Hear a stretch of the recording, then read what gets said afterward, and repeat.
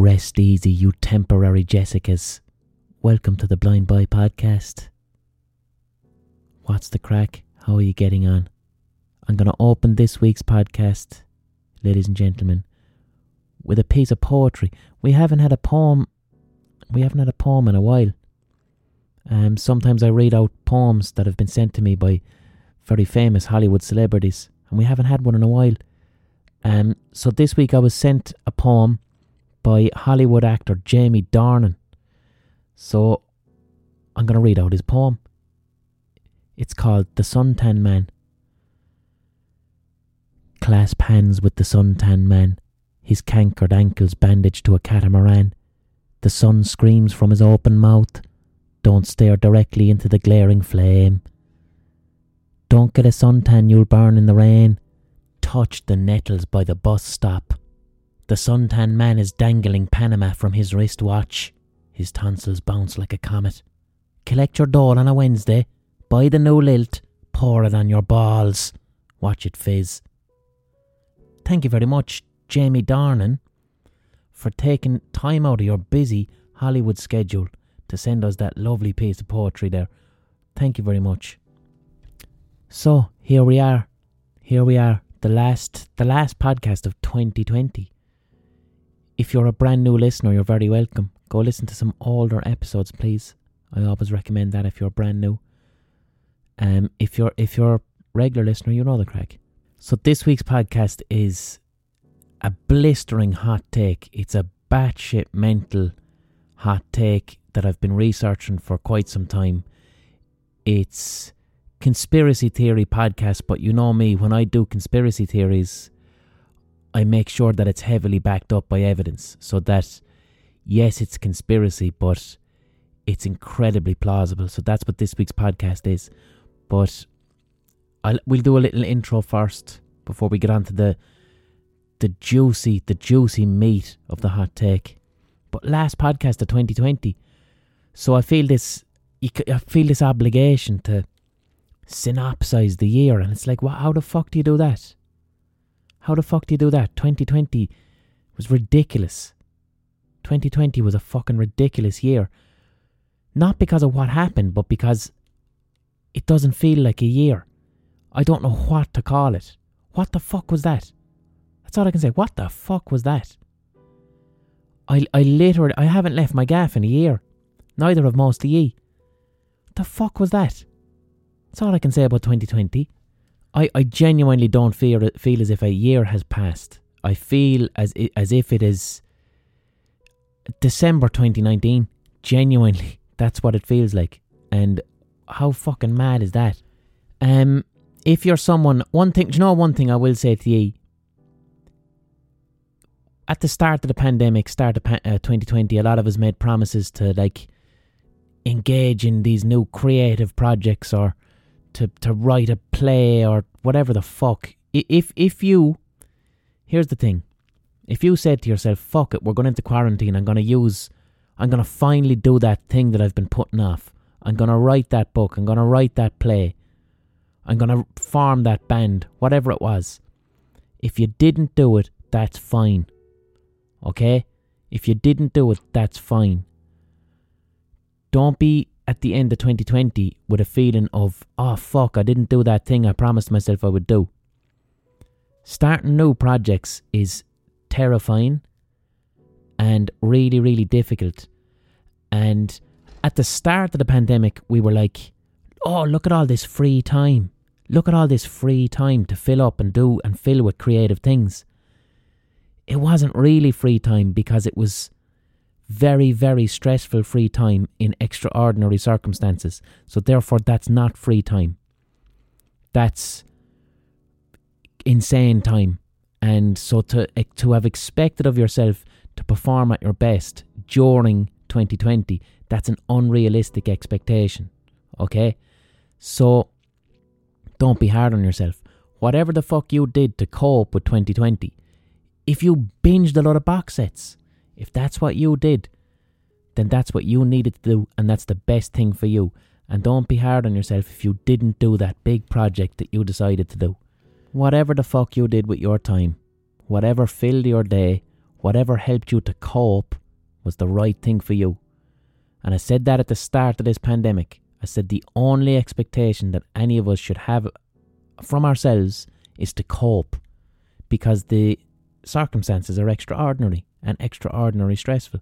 So whatever way you coped, fair play to you. You did your fucking best. Don't be feeling like shit because you didn't write a play or whatever it was you promised yourself. Fuck that. What can I say to round up the year? One positive I'll take from it, in which we can all collectively grow, is I remember last March, February, March, when the World Health Organization said, we've got a pandemic. This is a big deal. And nobody living had experienced a pandemic before. No, we hadn't experienced this. And around February, March, it was really, really genuinely, existentially terrifying. Okay? Really, really terrifying. People were stockpiling food. People were buying all the bread and toilet rolls. There was panic. When I would speak to people on the phone in March, no matter who it was, there was a real trepidation and terror and anxiety in people's voices.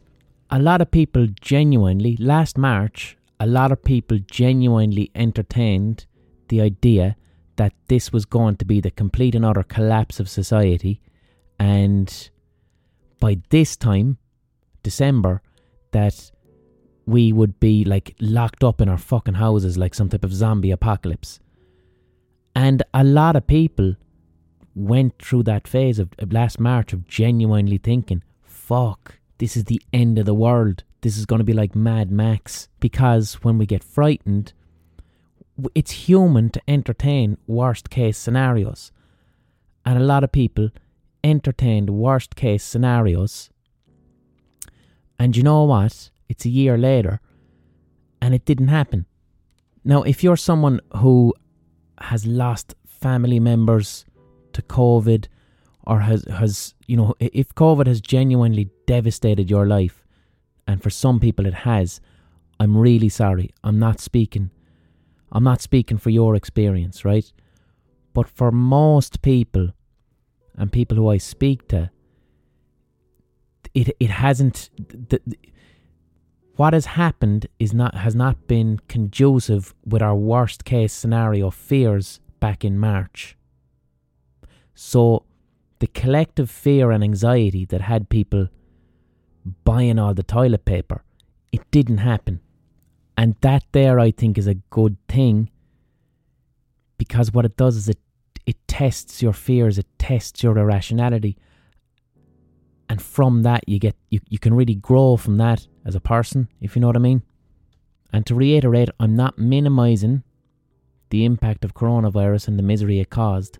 I'm just saying the worst case scenario of societal collapse, which a lot of people entertained, didn't happen. And yeah, you've got your fucking anti-mask dickheads, but what you also saw was a lot of caring, a lot of compassion, a lot of people willing to help out, a lot of cooperation. You saw a lot of positives of humanity, which was really fucking encouraging too. And I suppose what you get to learn from 2020 is resilience against challenges. We were all really resilient. We all coped. In some way, we coped day to day with a scenario that if you'd suggested it to us 2 years ago as a possible scenario, we'd just go, no, the world's fucked. Everything's going to be on fire. It'll be like the Stone Age. Do you know what I mean? But we didn't. We coped. We coped and we got on with it. And everyone was massively inconvenienced, but we coped. And there's great growth in that. I speak a lot about the importance of failure, right? I'm always chatting about... People say to me, what's the most important part about art? And I always say, failure, embracing failure. And I want to tell you now, how did I learn that? How did I learn the importance of failure? I learned it from direct experience, right? And I'm going to move away from COVID now and speak about something less important and more selfish, but it was important to me. in terms of worst case scenarios and learning about fear of failure. So if you're an artist, not even an artist, if you're somebody, right, who has to set goals and then achieve those goals, whatever the fuck it is, setting a goal and then achieving that goal, a big goal. In my job, I have to do that a lot. I have to write fucking books, write TV series, big projects that require me 100% to motivate myself, and nobody else can do it. I have to do it. Anyone who has to do that will tell you the biggest obstacle is always your fear of failing. If you're afraid of failing, afraid of the humiliation of failure, if you're that way, you tend to fantasize about the worst case scenario of failure, and that then stops you from trying. So that's the biggest enemy of anybody who has to do something that requires the setting and achieving of goals. The fear of failing, and that will stop you doing anything. And I used to be really crippled by that. I used to be really crippled by the fear and humiliation of failing. And as a result, there's a shitload of art that never got created. All through my 20s, there's songs that were never written, there's TV series that were never made, there's books I never wrote, there's a bunch of shit that I never ever made because I was too scared of what if it fucking failed. And what got me over that is I had the biggest failure of my fucking life. The worst case scenario happened in about 2016 when we had this TV series called The Almost Impossible Game Show on ITV, right? We as in the Rubber Bandits, right? And it was a comedy game show thing, and it was fucking great crack. I used to love doing it. I used to love writing. I'd be writing every week, writing the fucking script for it. Then we'd go and do all the jokes in a studio, and it was quite popular. It was popular fucking TV show on ITV, and it was great crack. And then in 2016, I think, the Almost Impossible Game Show, our TV show, got bought by MTV USA and commissioned by MTV USA, which at that point was the biggest thing that had ever happened to me in my entire career. So my whole fucking career in TV and entertainment, this was the big moment. Fucking MTV USA, American fucking MTV, MTV1, whatever the big channel was, had commissioned our TV show. And I'm talking prime time American TV. As in me having a TV show that people in fucking Nebraska and Colorado watch at 8 p.m. on fucking MTV. Millions and millions of people. It would have been huge, game-changing.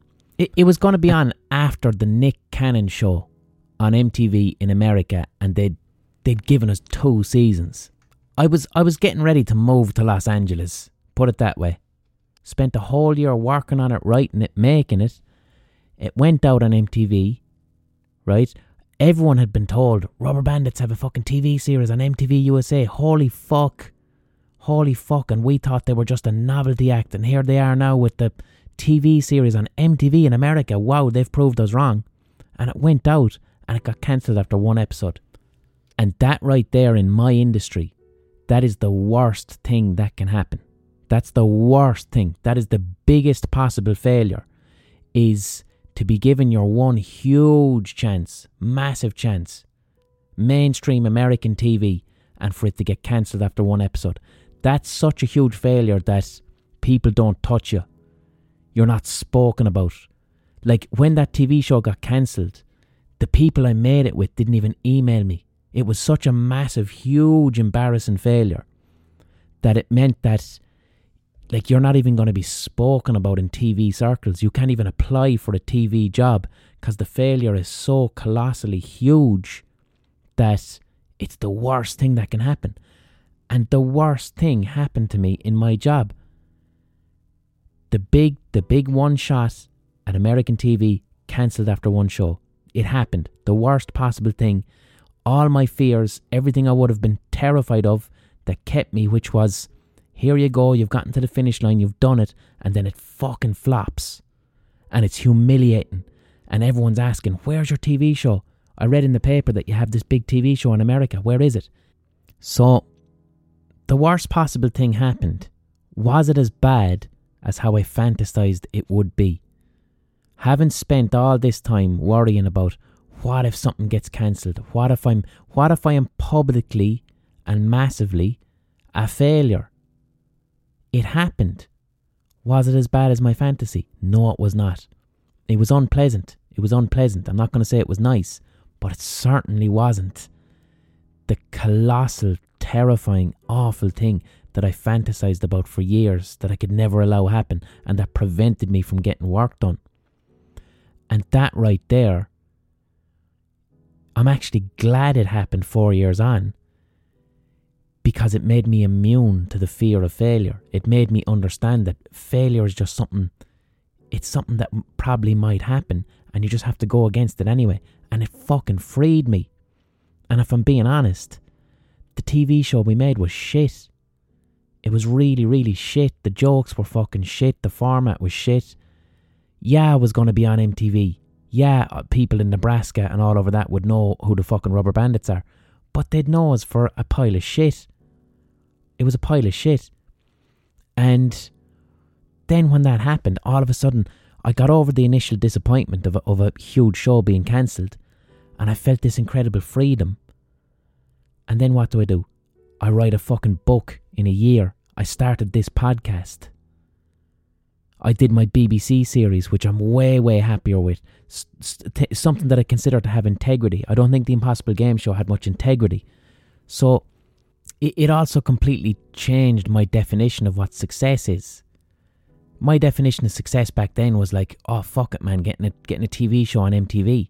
But is that really a success if I'm not happy with the work? But my books are a success. This podcast is a success. Why? Because I love them. I love making them, and I'm proud of the work, and I earn a living doing them. So therefore, for me personally, they're a success. If someone else doesn't like them, that's fine, that's their business. But I actually really, really love what I'm doing.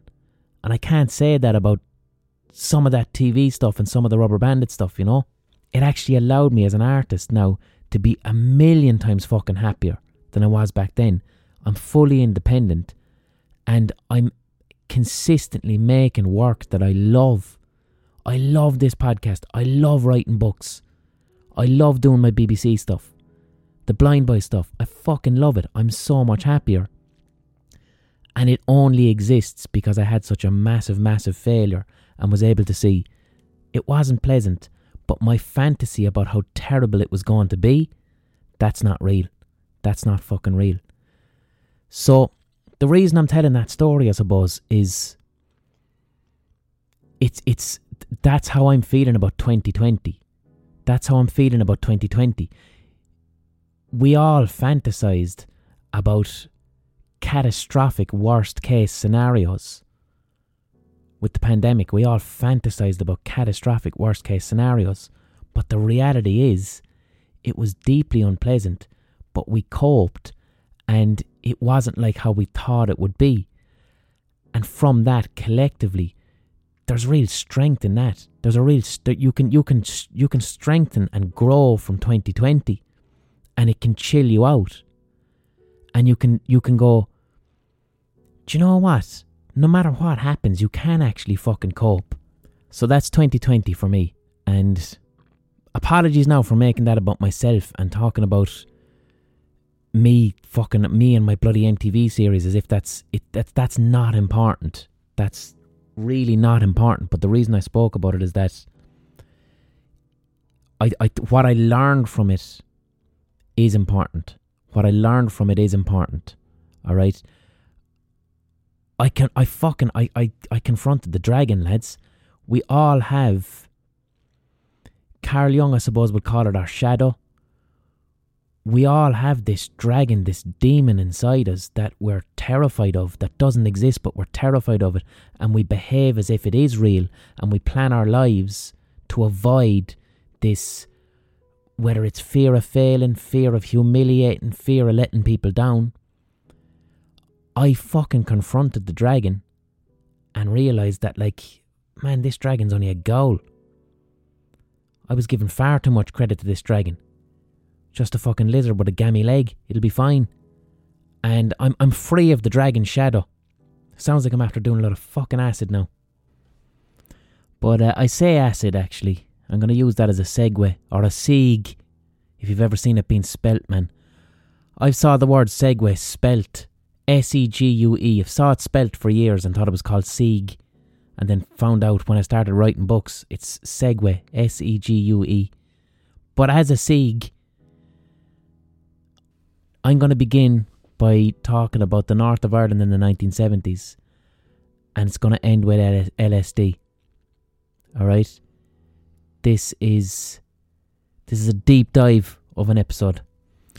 So, in the early 1970s, right? The summer of 1971, in the period in which the start of what we commonly refer to as the Troubles in the north of Ireland, a secret division of the British Army was created called the Military Reaction Force. Okay? Now, this is the British Army. These are British Army officers who were wearing plain clothes. They weren't wearing uniforms. They didn't carry with them any British Army insignia. They were pretty much told that even if they'd have been caught, they'd have been disowned by the army. And the Military Reaction Force, their job in 1971 in the north of Ireland was to literally behave like terrorists. To give you some examples, the Military Reaction Force, there were British Army lads in plain clothes. They'd get into a car with a machine gun and drive around a Catholic civilian area in Belfast or in Derry, and they would do drive-by shootings and kill random civilians. Civilians with families. These are not people in the IRA. Members of the British Army would wear plain clothes and do drive-by shootings on random civilians in Catholic areas and kill them and murder them. And this isn't conspiracy, this is a fact. The Military Reaction Force, you can look this up.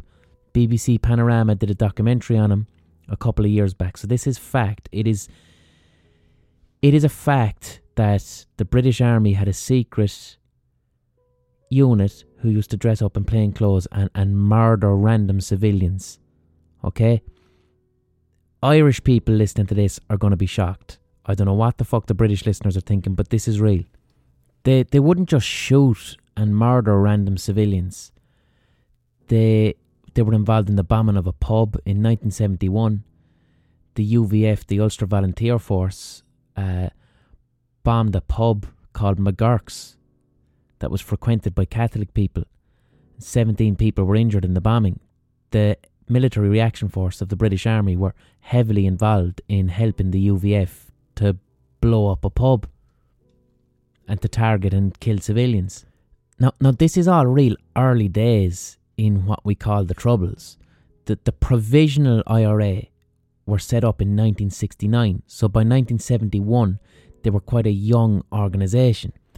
And this is before Bloody Sunday in the Bogside in Derry, which was 1972. If you don't know, Bloody Sunday was where Catholic people were marching for their civil rights, and British soldiers, I believe they were paratroopers, so these are soldiers in full military uniform. They shot 13. They shot 14 people, killed them dead, 14 innocent people, quite publicly. A lot of people know Bloody Sunday, but Bloody Sunday was a lot of young people in the north of Ireland joined the Provisional IRA after 1972, having witnessed the atrocity of Bloody Sunday. But before Bloody Sunday, the Provisional IRA, they didn't have a huge amount of members and they were quite a young organisation. So why then in the summer of 1971 do you have a secret unit of the British Army, the Military Reaction Force, a secret plainclothes unit, killing random civilians? Why is that the case when the IRA, the Provisional IRA, aren't even a thing as such by 1971? It's only a small amount of members. Like even this, in June of 1972, the Provisional IRA were going to have secret talks with the British government around a ceasefire, right? In June of 1972. The Provisional IRA were actually... And this is before the huge amount of the Troubles kicked off. This is before any of the massive bombings all through the 70s and bombings in mainland Britain. So on June 1972, the IRA were ready to sit down with the British government for secret talks, and they announced a ceasefire. And on that day, the Military Reaction Force, who were the plainclothes British Army officers, on that day, the Military Reaction Force did a drive-by shooting on some innocent, unarmed Catholic civilians at a bus stop. So why are the British Army in 1971 creating a covert unit whereby they're wearing plain clothes and killing civilians? Why? What the fuck is that about? And the members themselves said that if they were ever caught, even by the police in the north of Ireland, if they were caught, the British Army would disown them. They would disown them. What the fuck is that about? Basically, the British Army were pretending to be either the UVF or the UDA. The British Army were pretending to be Protestant gangs who were shooting random unarmed civilians in Catholic areas to create a sectarian war. Now, why the fuck would they want that? Why would the British Army want a sectarian civil war? Well, quite simple. It means the people in...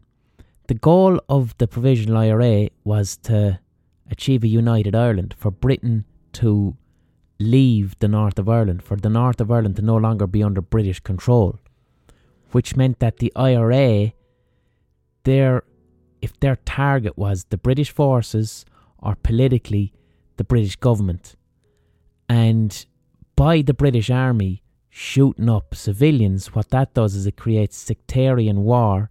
The MRA were told to behave like terrorists, to commit actual acts of terror, and what it does is it was trying to force the IRA to retaliate in a sectarian fashion and to then begin shooting up Protestant areas and murdering Protestant civilians to create chaos. All of a sudden, no one's talking about the British Army anymore, and then what the British Army hoped to create was get the Catholics and the Protestants, or the Nationalists and the Unionists, get them killing each other, create a civil war. Now, why would you want to do that?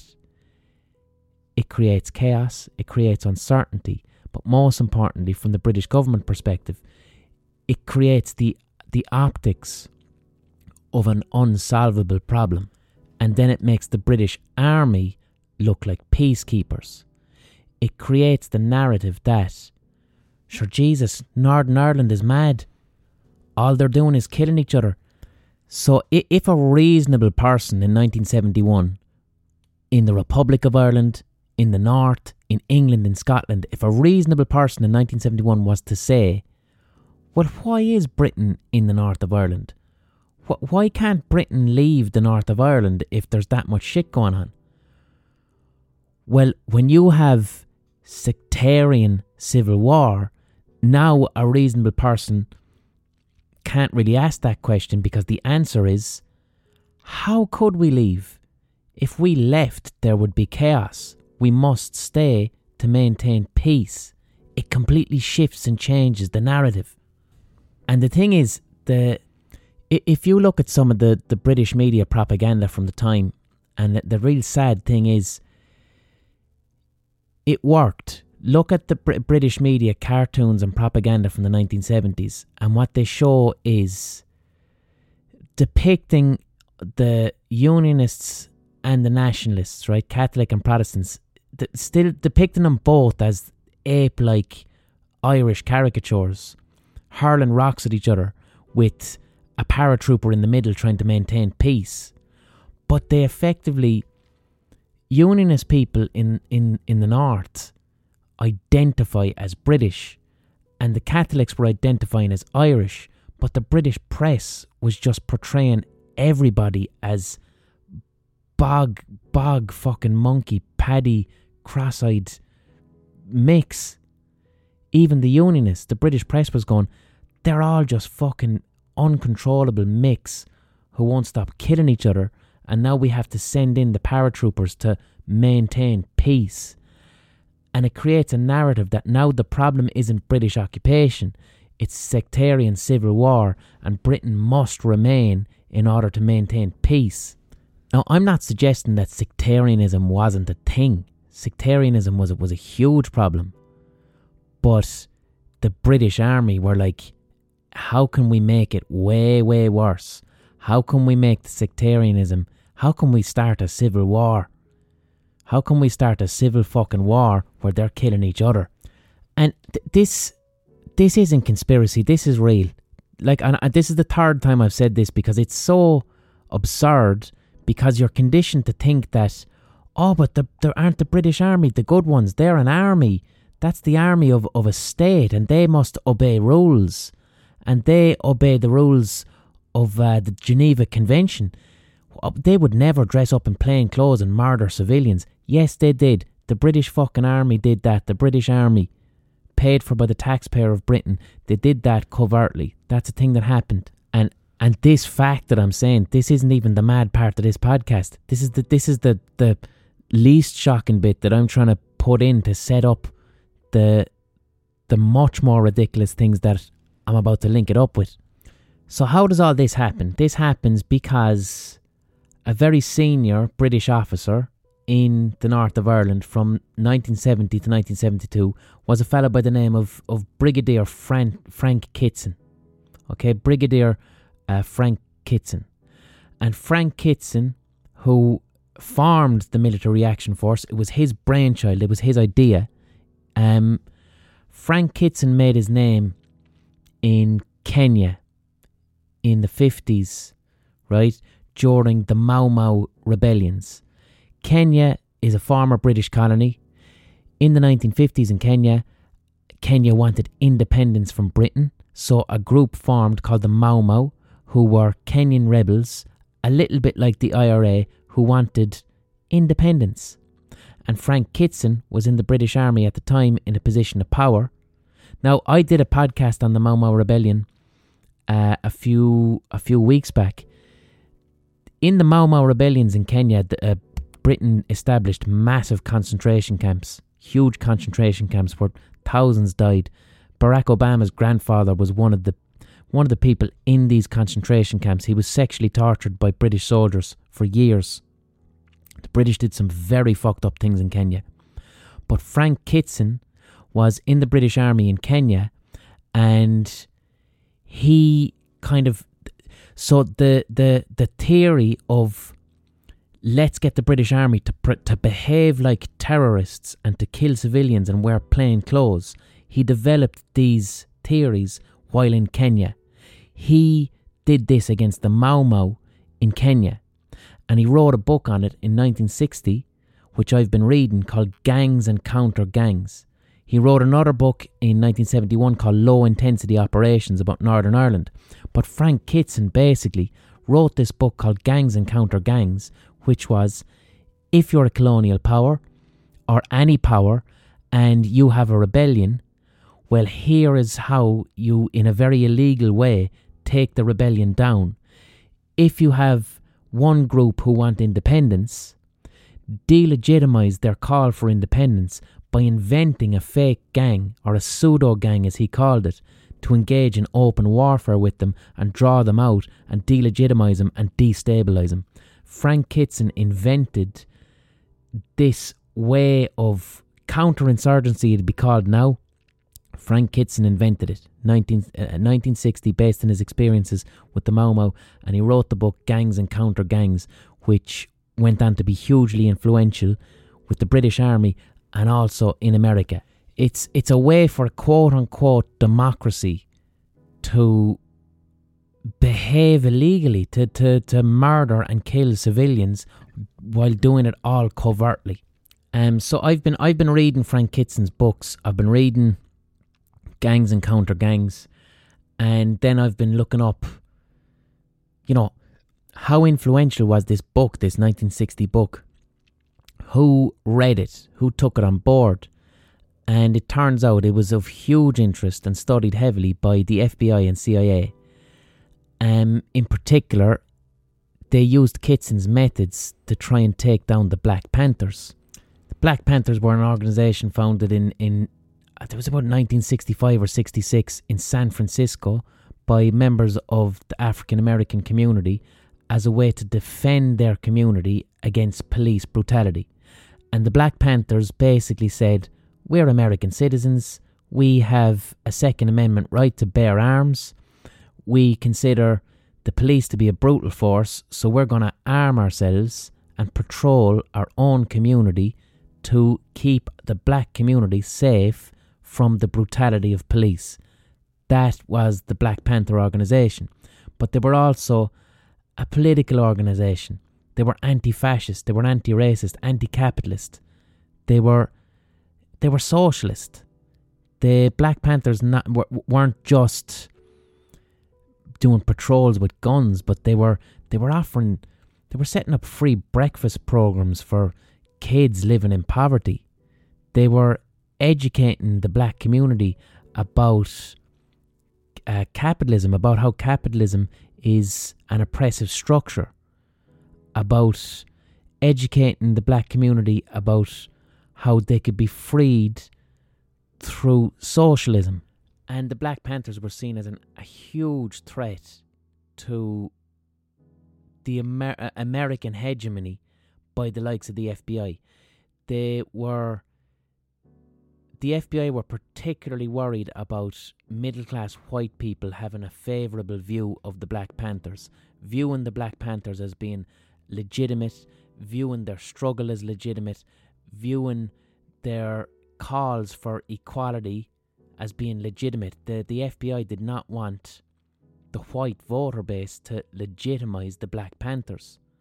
So the FBI investigated, among other things, Frank Kitson's methods, his book Gangs and Counter Gangs, and set about trying to dismantle the Black Panthers in a very similar way to how the Military Reaction Force tried to dismantle the IRA in the north of Ireland. Now, again, are you thinking, blind boy, is this conspiracy theory? It's not, because I have here New York Times, the New York fucking Times, which is a legitimate newspaper. I found an article from May 8th, 1976, which clearly states the Federal Bureau of Investigation carried out a secret nationwide effort to destroy the Black Panthers, including attempts to stir bloody gang warfare between the Panthers and other groups and to create factional splits within the party, according to the staff report of the Senate Select Committee of Intelligence Activities. The Bureau's efforts, part of the COINTELPRO or counterintelligence program, contributed to a climate of violence in which 4 Black Panthers were shot to death, the report says. So the FBI had a program called COINTELPRO, and it was a way to take down left-wing organisations, but in particular black nationalist organisations in the US. And the article goes on to say that they tried to start divisions between Eldridge Cleaver and Huey P. Newton, and they started a gang warfare in Chicago between the Black Panthers and an armed street gang called the Blackstone Rangers. So this article I'm reading, the New York Times article, it's 1976. The majority of the actions, the COINTELPRO FBI program, happened in the 1960s, right? And the reason this report is from 1976 is that there was a thing called what the fuck was it called? The Senate Select Committee on Intelligence Services. Hold on, I get it right. No, that's right. So it was the US Senate, a committee to investigate and hold to account the likes of the FBI and the CIA to try and see what they were getting up to. And some of the findings are fucking mad. It says here, the report portrays a campaign in which the Bureau used a legion of informers, sometimes as provocateurs, and close cooperation with local police anti-radical squads to sow confusion, fear and dissension among the Panthers. Cartoons attacking them, purportedly from rival groups, were distributed to aggravate antagonisms. Stories were planted in newspapers and television outlets to put the Panthers and their supporters in a bad light. Bogus messages were sent to cause rifts between the party and white leftist supporters. And that was a big thing, to portray the Panthers as being violent, and also to portray them as if white leftist or middle class white groups were supporting the Black Panthers, the FBI basically would fake notes that suggested that the Panthers considered all white people to be evil, and when the Panthers got their gold, they would murder all white people. And the FBI wanted white groups to believe this about the Panthers, so they created all these fake notes and fake memos and all this stuff to sow this dissent and to create distrust. And this FBI, this program was known as COINTELPRO, and this report on it said it would be intolerable in a democratic society even if all the targets had been involved in violent activity. But COINTELPRO went far beyond that. The unexpressed major premise of the programs was that a law enforcement agency has the duty to do whatever is necessary to combat perceived threats to the existing social and political order. So what does that sound similar to? The shit that Frank Kitson was doing in 1971 in the north of Ireland. A lot of these actions, the COINTELPRO actions by the FBI, were happening from about 1966 onwards. Frank Kitson wrote his book, Gangs and Counter-Gangs, which was a publicly available, a manual for intelligence services and for the military about how to dismantle groups that are looking for independence or sovereignty. And what's happening with the military reaction force in the north of Ireland and what the FBI are doing to the Black Panthers, it's the exact same shit. It's the exact same shit. If the Black Panthers are asking for civil rights and are trying their best to say, look, we want civil rights, we want to defend our community from violence, we want to give free lunches and free breakfast to children, our demands are reasonable, right? The FBI was like, fuck, all those demands sound really, really reasonable. We can't have middle-class white people with voting power agreeing with the Black Panthers. We better fuck it up. How do we do it? Let's get this street gang fighting with them. Let's arm this street gang and get them shooting the Black Panthers so the Black Panthers have to shoot back. Let's make white people think that the Black Panthers want to murder and kill them. And it was deliberate. And this isn't conspiracy. This isn't fucking conspiracy. You can look it up. COINTELPRO. I'm reading the New York Times, 1976, May 8th. One thing that sticks out for me from this article too, just because of the date, is it says the Panthers became the primary focus of the black nationalist hate groups, quote unquote, section of COINTELPRO by July 1969, and were the target of 233 of the 295 actions authorised against black groups, the report says. So what July 1969. So what I'm establishing there is this Frank Kitson chap who'd been in Kenya and wrote the book Gangs and Counter-Gangs 1960. It was being implemented not only by Kitson himself by 1971 in the north of Ireland, but studied and implemented by the FBI in America against the Black Panthers. And you can go on, this isn't it's not a conspiracy or a secret to suggest that the FBI and the CIA were reading Frank Kitson's work. Of course they were. This was available to intelligence services. This was a publicly available book, and it was for intelligence services and for the military. Because most importantly too, you have to look at when this is happening. Alright? The 60s and the 70s. And it's within the backdrop of the fucking Cold War, a much larger ideological battle where Britain and the US are, hugely powerful forces on the Western Bloc against the Soviets. And there was an ideological war going on whereby the West had to basically suggest, hold on, we are free, we are democratic, and in the West we have egalitarianism. Everyone's equal, everyone is free, you're free from oppression, you can say what you want. But over in the East, the Soviets, you don't have any freedom of speech. There's secret police. If you talk shit about the government, the secret fucking police will come in and they'll arrest you and they'll send you to the fucking gulag.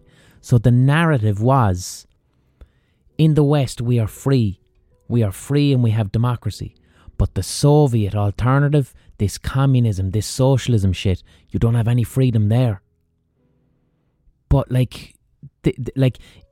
the Soviet states, they had like the Stasi and these secret police forces that would actively and publicly oppress people.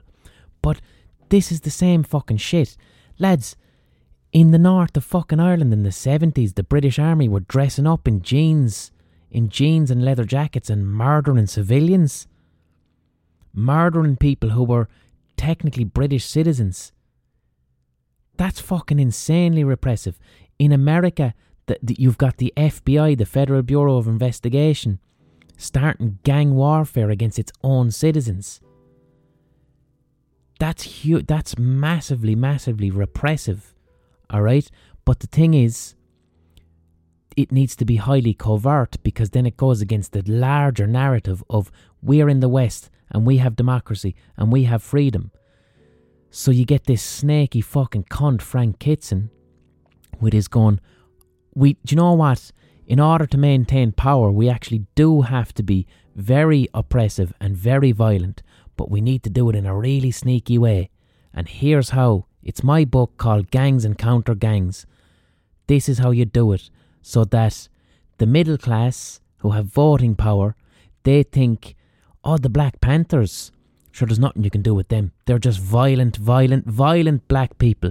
Savages in the ghettos. Look at them, they're fighting with a street gang. Oh, I liked them when they were giving free meals to people. And their request to not be brutalised by police, this sounded reasonable. But now they're fighting with street gangs, man. I don't think I support the Black Panthers anymore. Or then you've got someone living in London going, the IRA, they want freedom from the British government. Oh, the Catholics want civil rights, is it? But they're all shooting each other, aren't they? The Catholics and they're in a civil war. I guess we should send the British Army there to keep peace, because they're all savages. And that's what this does. It's fooling people. So I'm about to get way more bizarre, right? And everything I've mentioned up to this point, this was at one point it was conspiracy. But it's not, because you can look it up, so it's not conspiracy. It was at one point conspiracy, but so this is, when I talk about conspiracy theory, this is evidence-based conspiracy theory, even though it was once conspiracy, but you can look this shit up. I'm about to get far more bizarre with this. I'm about to link Frank Kitson with Charles Manson and the Manson family murders. But before we do that, I think it's time to have a little ocarina pause to get a breather. So an algorithmically generated advert is going to be digitally inserted right now, and the advert will depend on what your viewing preferences are on the internet. So I'm going to play my Spanish clay whistle called an ocarina, so that you're not surprised by the advert.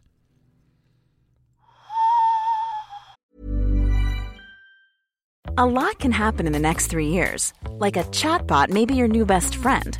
But what won't change? Needing health insurance. United Healthcare Tri-Term Medical Plans are available for these changing times. Underwritten by Golden Rule Insurance Company, they offer budget-friendly, flexible coverage for people who are in between jobs or missed open enrollment. The plans last nearly 3 years in some states, with access to a nationwide network of doctors and hospitals. So for whatever tomorrow brings, United Healthcare Tri-Term Medical Plans may be for you. Learn more at uh1.com. Hey, I'm Ryan Reynolds. Recently, I asked Mint Mobile's legal team if big wireless companies are allowed to raise prices due to inflation. They said yes. And then when I asked if raising prices technically violates those onerous 2-year contracts, they said, "What the f*** are you talking about, you insane Hollywood ass?"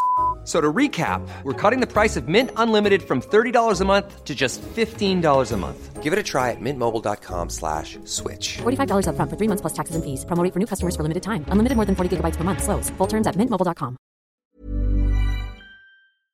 Hello, this is an advertisement for BetterHelp.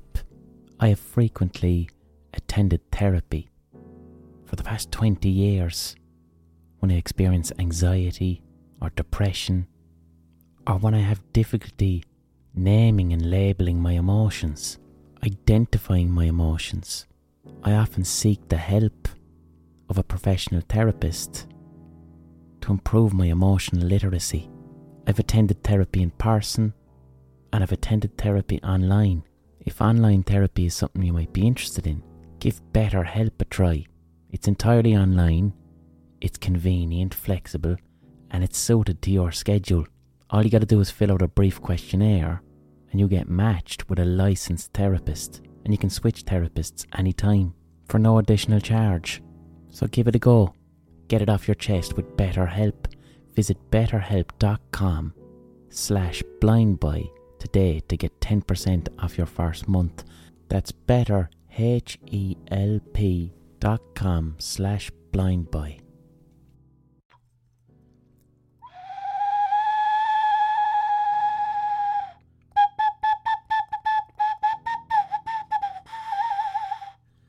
There you go. That was the ocarina pause. Support for this podcast comes from you, the listener, right? This is a 100% independent podcast. I get the odd advertiser, but I'm not beholden to him, all right? It's not a podcast that's funded by a newspaper. It's not one of the ones that's funded by a radio station or a broadcaster. This is 100% independent, me in my studio in Limerick, and I'm able to do it because ye who are listening to it are paying me for the work that I'm doing. And the patreon.com/The Blind Boy Podcast is what keeps this podcast going, right? So if you're listening to the podcast and you're enjoying it, just please consider giving me the price of a pint or a cup of coffee once a month, and you'll get 5 hours of content a month. It's a huge amount of work to do what I'm doing, but I fucking love doing it. As I mentioned earlier, I don't think I've ever been happier in my career. I fucking adore this podcast. I'm doing what I truly want to do. I'm doing what TV stations would never commission me to do, what radio stations wouldn't commission. I'm able to do what I want to fucking do because you're paying me to do it. And it's an unbelievable privilege, and I want to thank you for it. But yeah, if you're listening to this, pay me for the work I'm doing, please. If you can't afford to, that's fine. You can listen for free. Don't worry about it. But if you can afford to, you're not only paying me for the work I'm doing, but you're paying for other people who can't afford to listen, basically. So everyone gets a podcast. I earn a living. Everyone's happy. It's a model that's based on kindness and soundness. And it feels fantastic. So thank you so much if you are a patron. Like the podcast. Share the fucking podcast. Come watch me on Twitch three times a week. Twitch.tv/The Blind Boy Podcast. You can chat to me live. You can see me making music to video games. You know the crack. Alright? Patreon.com/The Blind Boy Podcast. Now, back to the podcast and back to the roasting hot takes. So, the 1960s in America, particularly on the West Coast, were a time of great social change and social upheaval, right? In California alone, like we'll say 1967 up until 70, you not only had like the Black Panthers in Oakland, the Black Panthers being a socialist black liberation group. You not only had them, but you also had the hippie movement in San Francisco. And you think of the hippie movement as just, a lot of people with flowers in their hair smoking hash. It was that. But the hippie movement was a genuine attempt for young people, mainly white middle class young people, to try a different way of living other than capitalism. Hippies formed communes. Hippies were anti-racist. Hippies were anti-imperial. You know what I mean? it was 1960s was a weird time. You also had it was the height of the fucking Cold War. You had the Cuban Missile Crisis in 1962, which is the closest the world ever came to all-out nuclear war. You had the Vietnam War, which was a proxy war between America and Russia in Vietnam. You had the anti-war movement. The President of America, John F. Kennedy, was assassinated, people were becoming very familiar with real violence on their television screens too. They were seeing the blood and violence of the Vietnam War played out in traumatic fashion on the news every night, which was a first for humanity.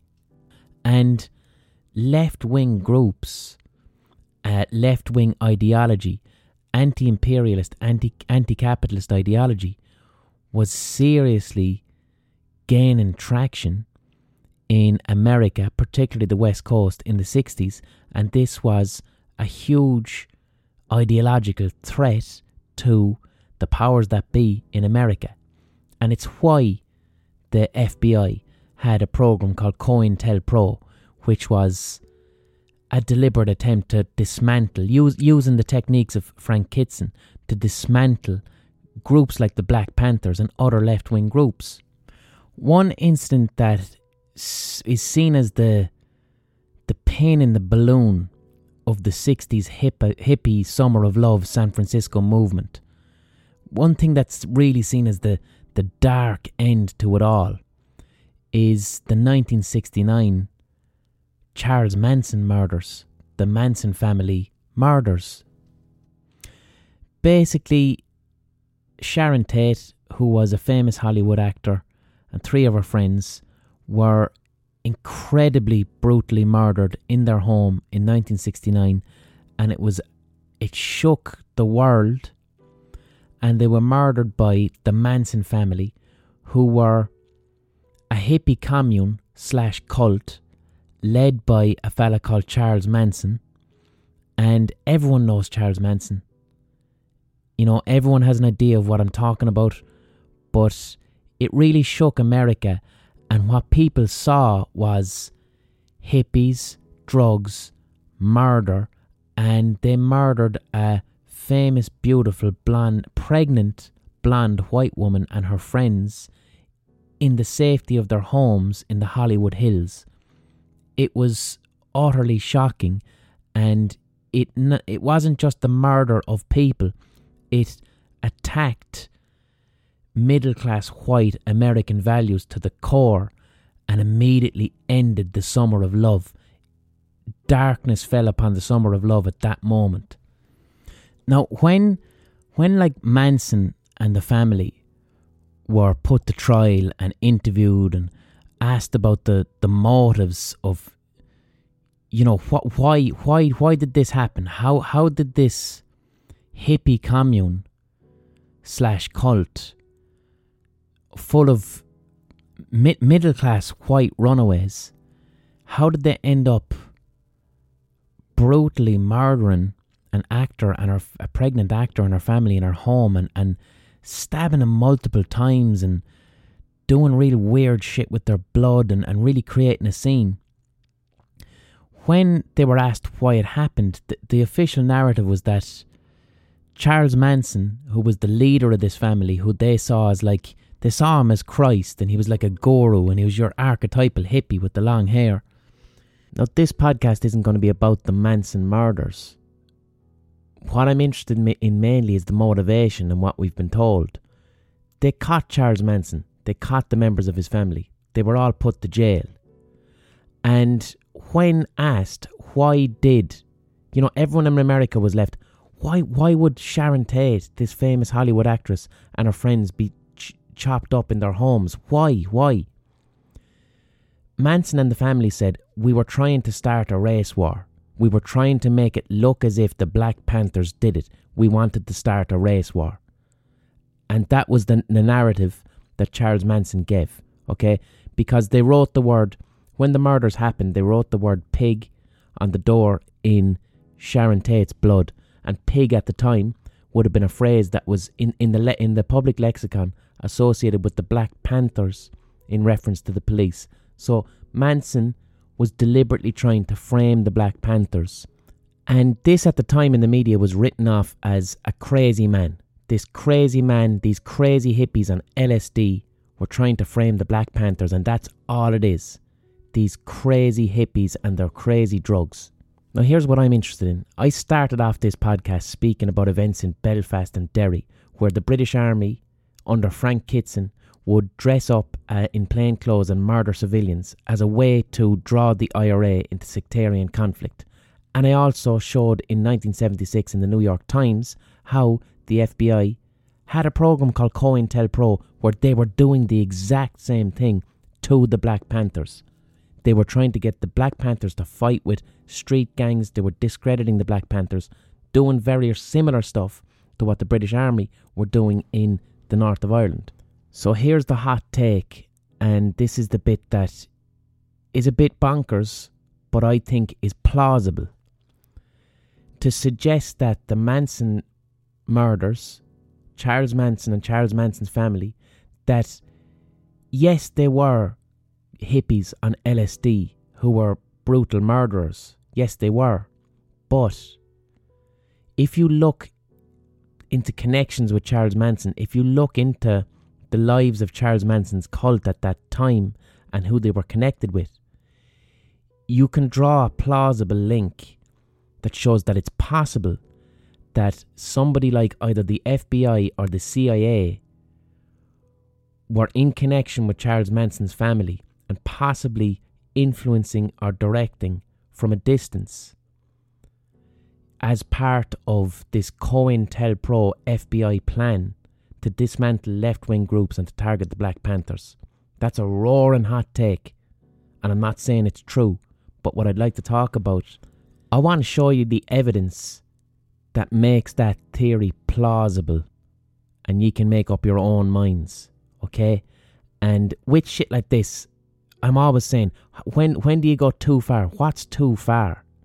But then you have to say, in the north of Ireland, for instance, is the British Army dressing up as in plain clothes and murdering civilians? Is that not too far? The FBI funding, giving guns to gangs to attack the Black Panthers, to murder people, to murder civilians, is that too far? So, why is this too far? So here's the deal with Charles Manson. Charles Manson was a petty criminal with a very troubled childhood who spent the majority of his life in and out of prison, in particular federal prison. In 1967 he left federal prison and his parole officer suggested to him that he go to the Haight-Ashbury area of San Francisco so that the hippie movement or the free love might kind of chill him out. And as soon as Manson gets to San Francisco in 67, he goes from being a short-haired petty criminal to being a long-haired hippie guru, a Jesus-like figure who is surrounded by a cult of women. This happens really, really quickly. And he's also using LSD and mind-expanding drugs. What's also interesting is Manson continued to be involved in petty crime when he was in San Francisco after getting out of prison. Now, if you're on parole and you commit a crime, you go back to jail. But when Manson was getting arrested, or members of his family were getting arrested for petty things, nobody was going to jail. He wasn't going back to prison, which is really, really strange if you're on parole. And reports at the time suggest that police forces felt that Manson was protected in some way. Long before the Manson murders in 1969, his family were being caught with guns, being caught stealing, things like that. And when they got arrested, nothing happened, basically. Now, where am I drawing a connection? Where's this plausible evidence to suggest that Charles Manson might have had contact with government agents or the CIA or anything like that? Well, what you need to look at is a place called the Haight-Ashbury Free Medical Clinic, which was a free medical clinic set up in San Francisco in the late 60s. And Charles Manson used to go there quite a lot with his cult of women so that they were getting terminated, pregnancies terminated, they were getting treated for STDs. If someone had a bad trip on LSD or pulled a whitener on hash, the hippies used to go to this Haight-Ashbury Free Medical Clinic, and Charles Manson frequented it a lot with his family of girls, and there's a huge amount of evidence to suggest that when you look into people who worked in this clinic. Now, what was the Haight-Ashbury Free Medical Clinic and who was running it? It was being run by a fella called Dave Smith, who at the time was one of the foremost researchers in the world on the effects of psychedelic drugs, in particular LSD, on the human mind. Now, so the Haight-Ashbury Free Medical Clinic, it's a free medical clinic, but it also appears to be a front to research the effects of LSD on hippies who are coming there. There was also a fella involved in the free clinic called Roger Smith, and Roger Smith was also researching not only the impact of LSD on human behaviour, but also amphetamines. He was involved in a thing called the Amphetamine Research Project. Who was Roger Smith? He was Charles Manson's parole officer. So Charles Manson's fucking parole officer, the person who is to basically watch over Charles Manson and decide if he should go back to prison, is researching drugs, their impact on the human mind, and he's the person who told Manson when he left prison, go to the Haight-Ashbury, become a hippie, start hanging out at this free medical clinic, I'll look after you. So also, when I mentioned there that it appeared for a time in the late 60s that Charles Manson and his family were immune to prosecution when it came to petty crimes, right? The first, if Charles Manson robs a car, or if he's caught with a firearm, or if he's drunk and disorderly, and a policeman arrests him, his parole officer, Roger Smith, is the person who finds out, and then Roger Smith says, Charlie, you've just broken parole, you're back to federal prison. Those are the rules. But this wasn't happening for Charles Manson. So Roger Smith, who's his parole officer, who's working at the free medical clinic, who is researching LSD and its effect on human behaviour, what I'm getting at is that Roger Smith and David Smith in the Haight-Ashbury Free Medical Clinic, what I'm getting at is that it is plausible and possible that the Manson family were a type of experiment to understand LSD, amphetamines, its impact on human behaviour, and this afforded the Manson family a certain amount of protection from prosecution in order for any research to continue going on. I know that sounds absolutely batshit mad, but the dots aren't too hard to connect.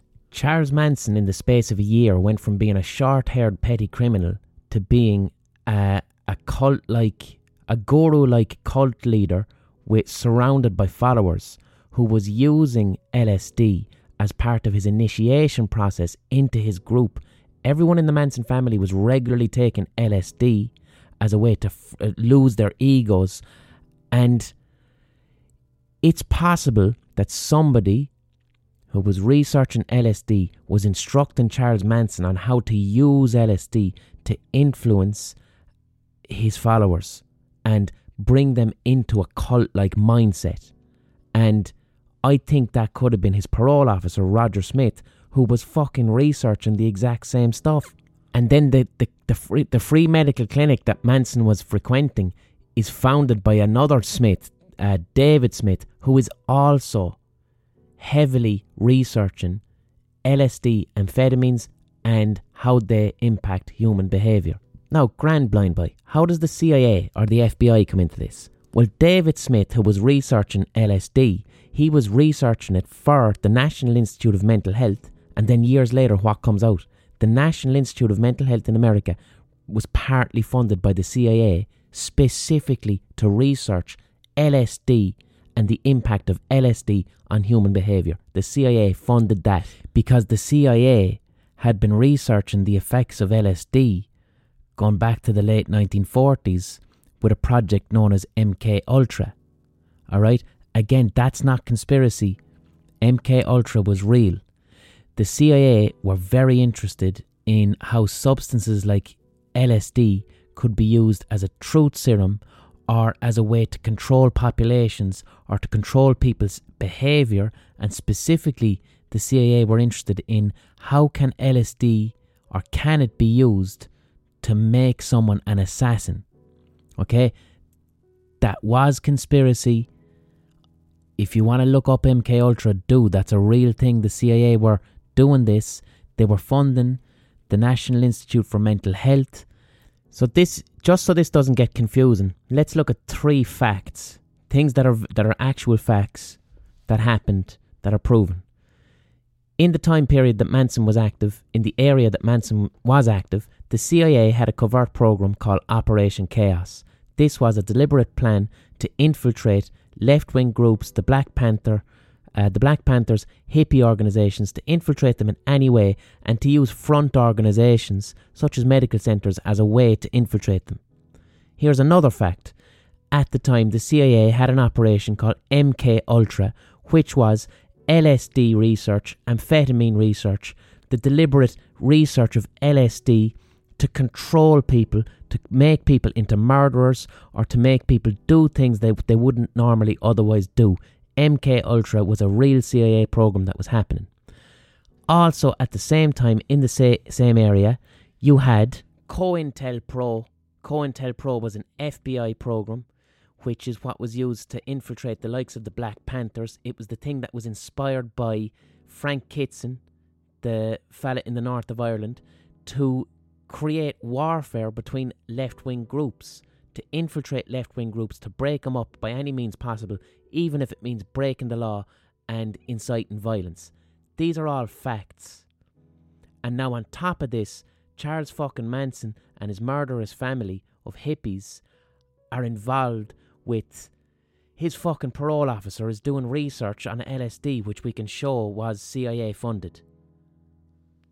This is mad, I know. So I know this is a lot, but we can now show that there's a CIA program interested in using LSD to create assassins, to control people's behaviour. We can connect this research to the Haight-Ashbury Free Medical Clinic. We can connect it directly to Charles Manson's fucking parole officer. The dots are now connecting. Now, remember earlier I read out that 1976 New York Times report on the investigation into the FBI and their program called COINTELPRO, which was to dismantle the Black Panthers using the techniques of Frank Kitson that were used in the north of Ireland. You also had the CIA at the same time who had a parallel program known as Project Chaos, which was the CIA's attempt to infiltrate left-wing groups, the Black Panthers, hippies, to sow seeds of dissent and create chaos. I know all this sounds bonkers, lads, but you can look it up. You can look this stuff up. This is the shit the CIA were getting up to. This is what the FBI were getting up to. It's what the British Army were getting up to in the north of Ireland. This is all stuff you can look up. So Manson becomes this LSD type guru. All of a sudden he's able to influence people. He's able to have this huge cult where he's using LSD to initiate people into the cult. Let's look at the research of the LSD research of David Smith, who was running the Free Medical Centre alongside Roger Smith, who both of them are researching LSD. David Smith's research was a continuation on from other research done in the 1950s by a fella called Calhoun. Now, Calhoun's research didn't have anything to do with LSD, but what he was studying were he was studying the behaviour of rats, because rats as a social group are quite similar to human beings.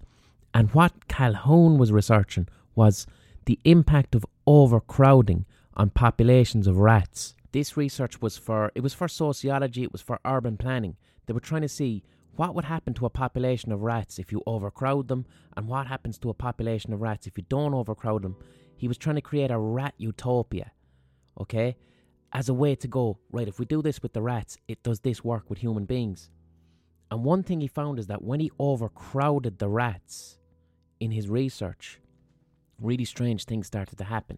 You no longer had happy rats with overcrowding. What you had was one dominant male emerged, and surrounded by this dominant male were adoring female rats who he would have as sexual partners. And then underneath that, you had these subservient male rats who also followed the dominant aggressive male rat. And this is what Calhoun in his research called the behavioural sink. That once you overcrowded the rats, something really nasty started to happen. And you also saw uncharacteristically psychopathic behaviour in certain rats. For no reason, certain rats would attack other rats in their sleep and rip their bodies apart and engage in very strange psychopathic behaviour.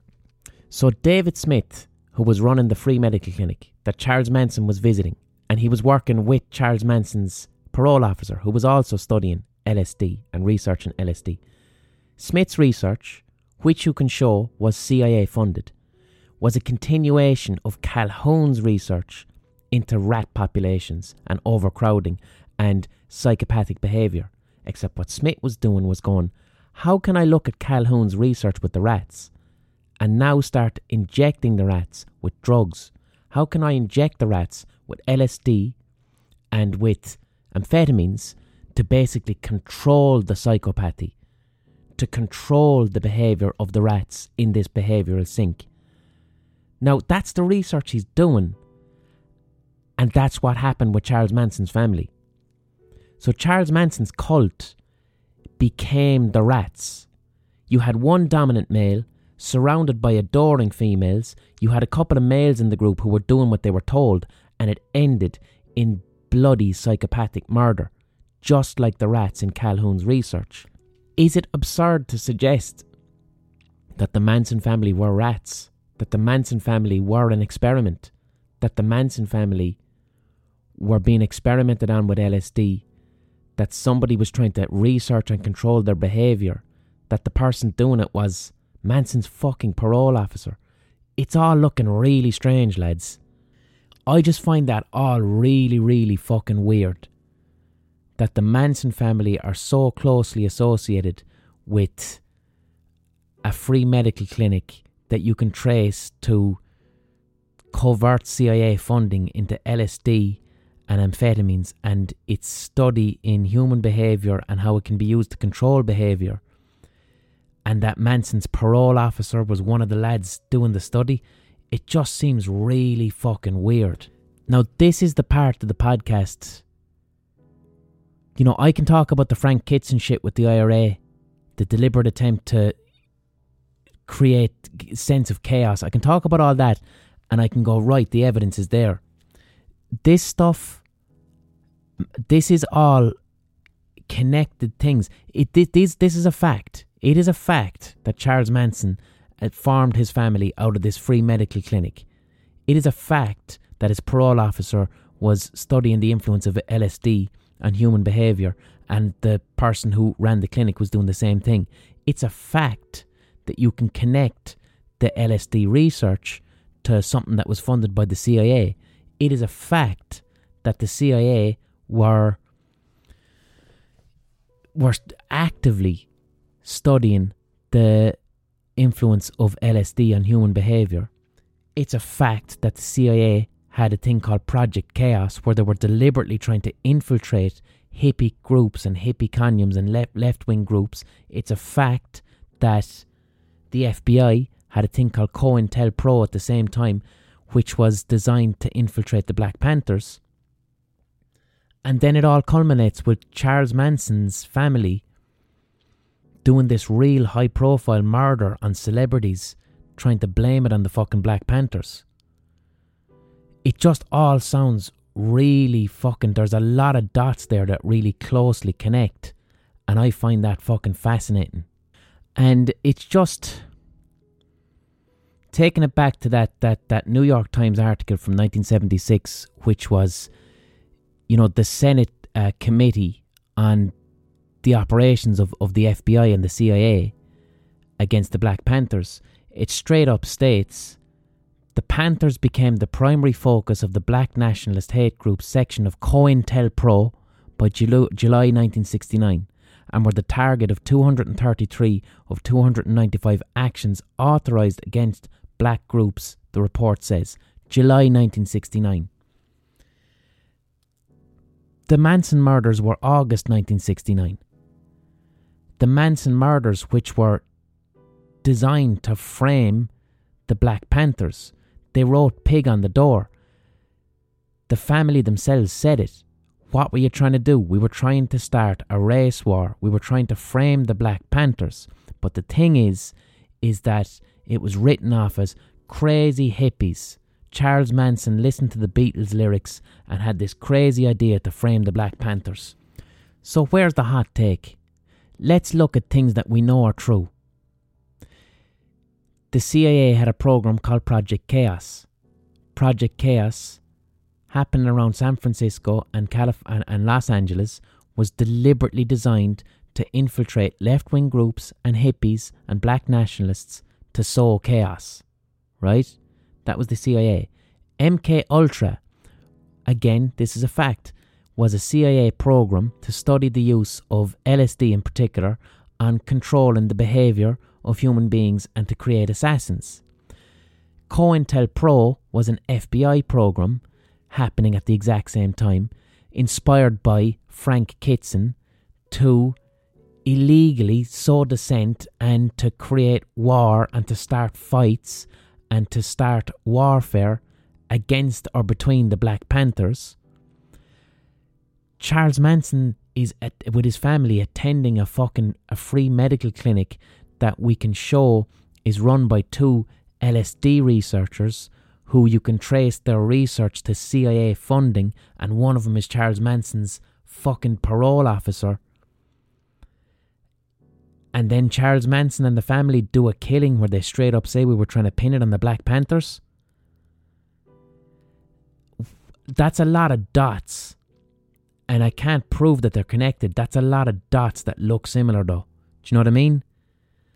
And is it that absurd to suggest if the work of Frank Kitson is used straight up, you can prove that the British military were shooting civilians in Belfast in 1971, and you can straight up prove that the work of Frank Kitson was being used by COINTELPRO and the FBI to get the Black Panthers fighting with gangs, armed warfare, which resulted in death. Also worth noting, 1 week after the Manson murders, the murders of Sharon Tate, the Haight-Ashbury Free Medical Clinic, all of Roger Smith's research, right, his research papers on the use of LSD and amphetamines in controlling behaviour. A week after the Manson murders, the Haight-Ashbury Free Medical Clinic was burgled, and what was taken was his research. That's a fact. Like, what the fuck is that? So, also, let's look at what were the consequences of the Manson murders. The consequences of the Manson murders is it ended the summer of love. Hippies became dangerous. Hippies were no longer harmless white kids who wanted free love and believed in a fairer society and wanted to end the Vietnam War. Now hippies were deranged, drug-addled murderers who will come into your home and chop you up to bits. This was the goal of Project Chaos. It was the goal of COINTELPRO. It's straight out of the fucking Frank Kitson rulebook. You know, they didn't succeed in pinning on the Black Panthers, but it succeeded in making hippies look unreasonable, unfollowable, and dangerous. It worked. What else did the Manson murders do? It introduced into the popular lexicon of America what was known as the Satanic Panic, which is something that lasted in the 1970s and the 1980s in America. American people became irrationally terrified that there were secret satanic groups performing human sacrifices or trying to corrupt and influence young people. And this all started with the Manson murders. It was seen as the actual work of Satan. It was seen as satanic. Okay? Collectively, this moved the American public into a very frightened state of mind. It drew people towards fundamentalist Christianity. It paved the way for Reagan and, we'll say, the 1980s that was dominated by American family values. You know, this white American Christian family values and evangelists. This was all off the backdrop of satanic panic. Drugs lead to Satan. Rock music and long hair lead to Satan. Parental groups in the 70s and 80s used to listen to music backwards and used to think that lyrics backwards were about Satan. Charles Manson said that he was inspired by a Beatles song called Helter Skelter, that the Beatles song told him to commit these murders. So this attack on culture and youth culture of long hair, drugs, hippies, anything alternative was seen as satanic, and the Manson murders brought that in, that fear in. And when you have a fear like that, people start to behave themselves. They're no longer interested in left-wing ideas. They're no longer interested in free love, in liberalising attitude towards drugs or sex or sexuality. They want God, Christ and rules. And that's what the late 70s and 80s was in America. Now let's bring it back to Belfast, 1974. And I know at this point you're thinking, I sound like a madman. I sound mad. Nothing that I'm saying cannot be looked up and researched. So, Belfast, early 70s. The satanic panic that happened because of the Manson murders also makes its way to Ireland and to Britain. British intelligence in the early 1970s, whenever an IRA shooting happened in Belfast or in Derry, British intelligence would go in afterwards, after the shooting, and they would paint pentagrams on the wall, or they would leave candles around the place. British intelligence was trying to make IRA shootings, they were trying to make them look satanic. I'm not talking out of my arse. Look it up. Type into fucking Google, IRA satanic panic, and look up the Guardian article that shows that British intelligence were deliberately trying to make the IRA look like they were involved in satanic rituals. Here's a direct quote from Captain Colin Wallace, who was a British Army soldier in the 70s in Belfast. Wallace told Jenkins that they deliberately stoked up a satanic panic from 1972 to 74, even placing black candles and upside-down crucifixes in derelict buildings in some of Belfast's war zones. The army press officers leaked stories to newspapers about black masses and satanic rituals taking place from Republican Ardine in North Belfast to the Loyalist-dominated east of the city. So this is 3 years after the Manson murders, which was a global thing. And it goes on to say that Wallace admitted that the Psychops branch of military intelligence exploited public fear of Satanism. Wallace said that by whipping up devil-worshipping paranoia, they created the idea that the emerging paramilitary movements and the murder campaigns that they were engaged in had unleashed evil forces across Northern Irish society. So there you have it. The Brits trying to make the Ra look like they were Manson family Satanists. You can look all this shit up. I'm just the man with the hot takes, lads. And I know this stuff makes me sound bizarre. But is this not really exciting? Does this not excite you? I find this shit really, really exciting. I'm not that interested in fucking conspiracy theories that are going around now. But shit like this, where you can actually look at evidence and you can see things that were unearthed and you've got people admitting things, that's fucking fascinating. And you can look all this stuff up. There's nothing that I mentioned here that you can't look up and find the hard evidence to show that it's true. Where it starts getting messy is when you connect the dots of all those things. That's what you can't really prove, is the connection of the dots, you know? And that's what this week's hot take is about, connecting those dots. A huge amount of all the Frank Kitson stuff I did myself. When I research, I try and get as much newspaper reports from the time, original sources like Frank Kitson's fucking PDFs of gangs and counter gangs. Huge amount of the Manson stuff there. I gotta give credit to a journalist called Tom O'Neill.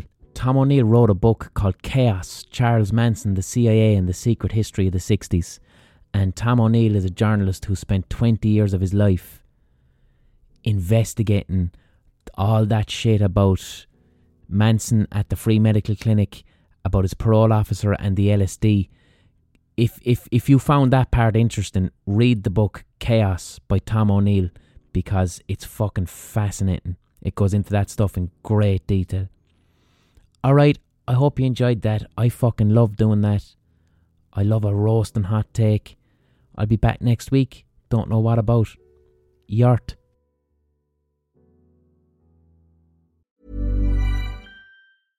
Imagine the softest sheets you've ever felt. Now imagine them getting even softer over time. That's what you'll feel with Bowl and Branch's organic cotton sheets. In a recent customer survey, 96% replied that Bowl and Branch sheets get softer with every wash. Start getting your best night's sleep in these sheets that get softer and softer for years to come. Try their sheets with a 30-night guarantee. Plus, get 15% off your first order at bowlandbranch.com. Code BUTTERY. Exclusions apply. See site for details.